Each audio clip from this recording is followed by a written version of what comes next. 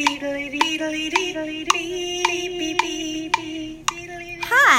and thanks for joining me here on Behavioral Creativity. I'm Sarah Young. Today I'm going to talk about creativity and what that means for you in the present and in the future.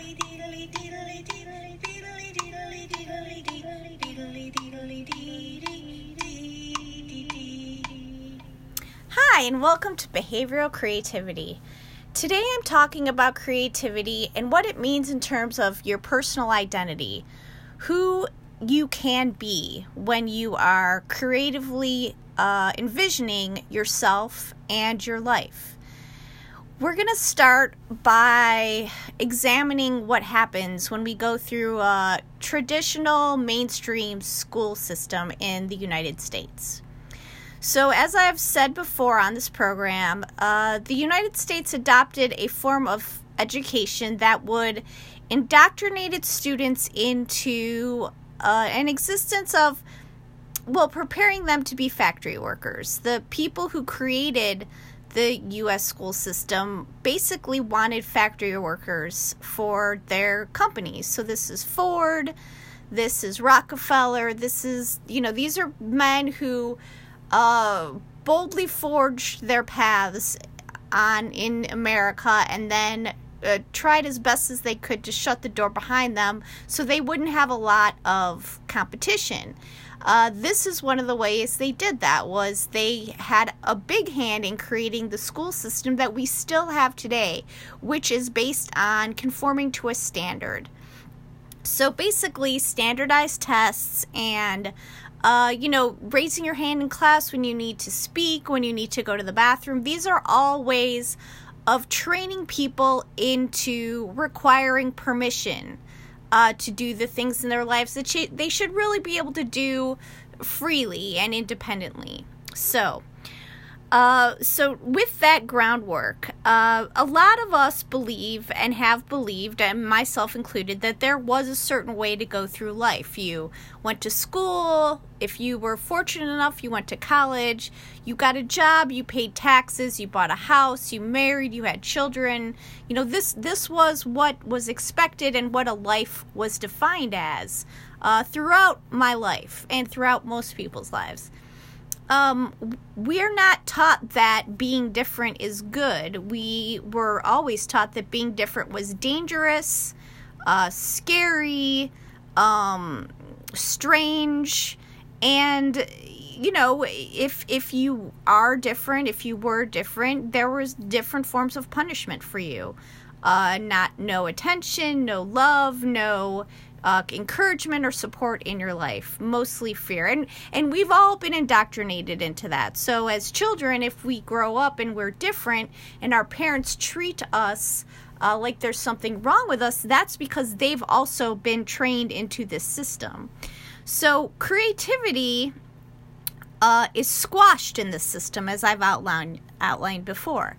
And in order to really understand how important creativity is, we don't need to look much further than some of the people who have shaken off the system in favor of creativity.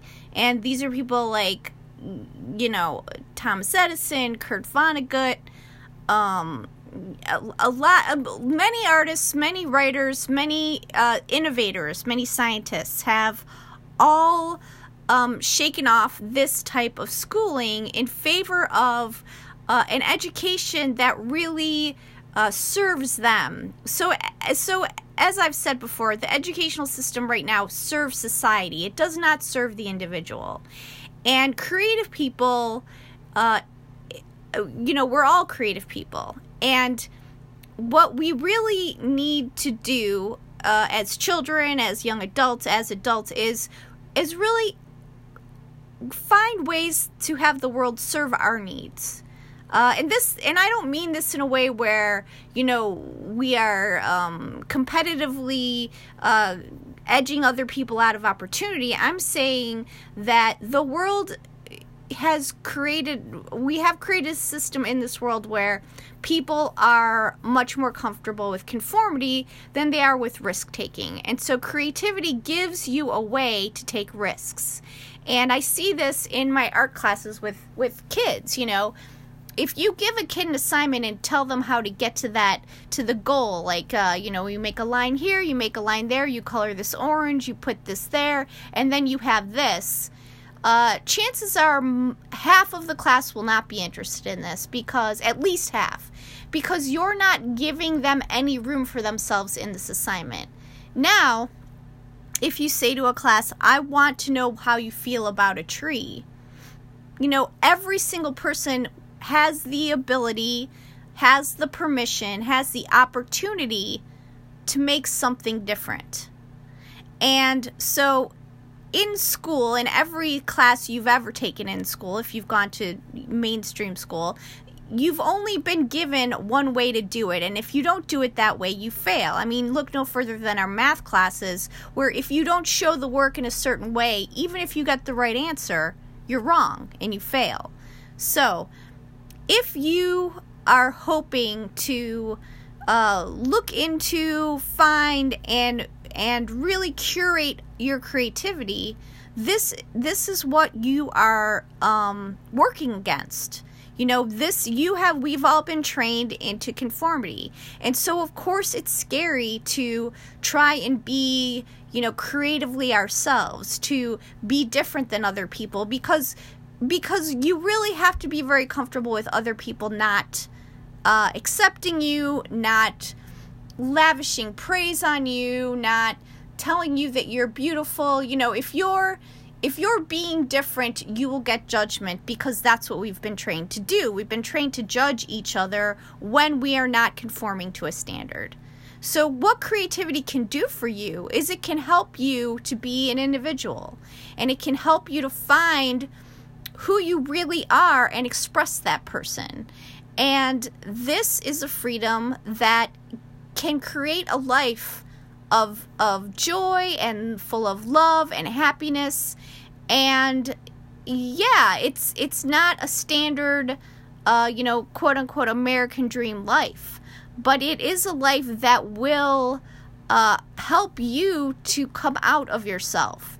And just recently, the great jazz musician Chick Corea died, and I was looking at some of his clips, and one of the clips was just such a simple, very short clip, and he was talking about artists and musicians, when they are creating, they really have to have a very good understanding of what is beautiful to them. Not what's beautiful to everyone else, not what's beautiful to their parents, not what's beautiful to their partners. What's really beautiful to them, because only then can they express it.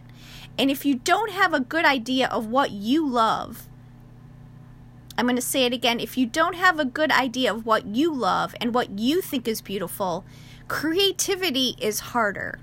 If you have accepted the norm of what beautiful is, creativity is impossible almost, because creativity is as individual as our genetic makeup.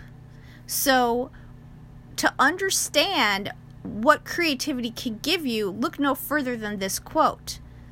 If you truly want to be creative, and we all have it in us, it's not a matter of building creativity, it's just a matter of finding it. We all have it within us.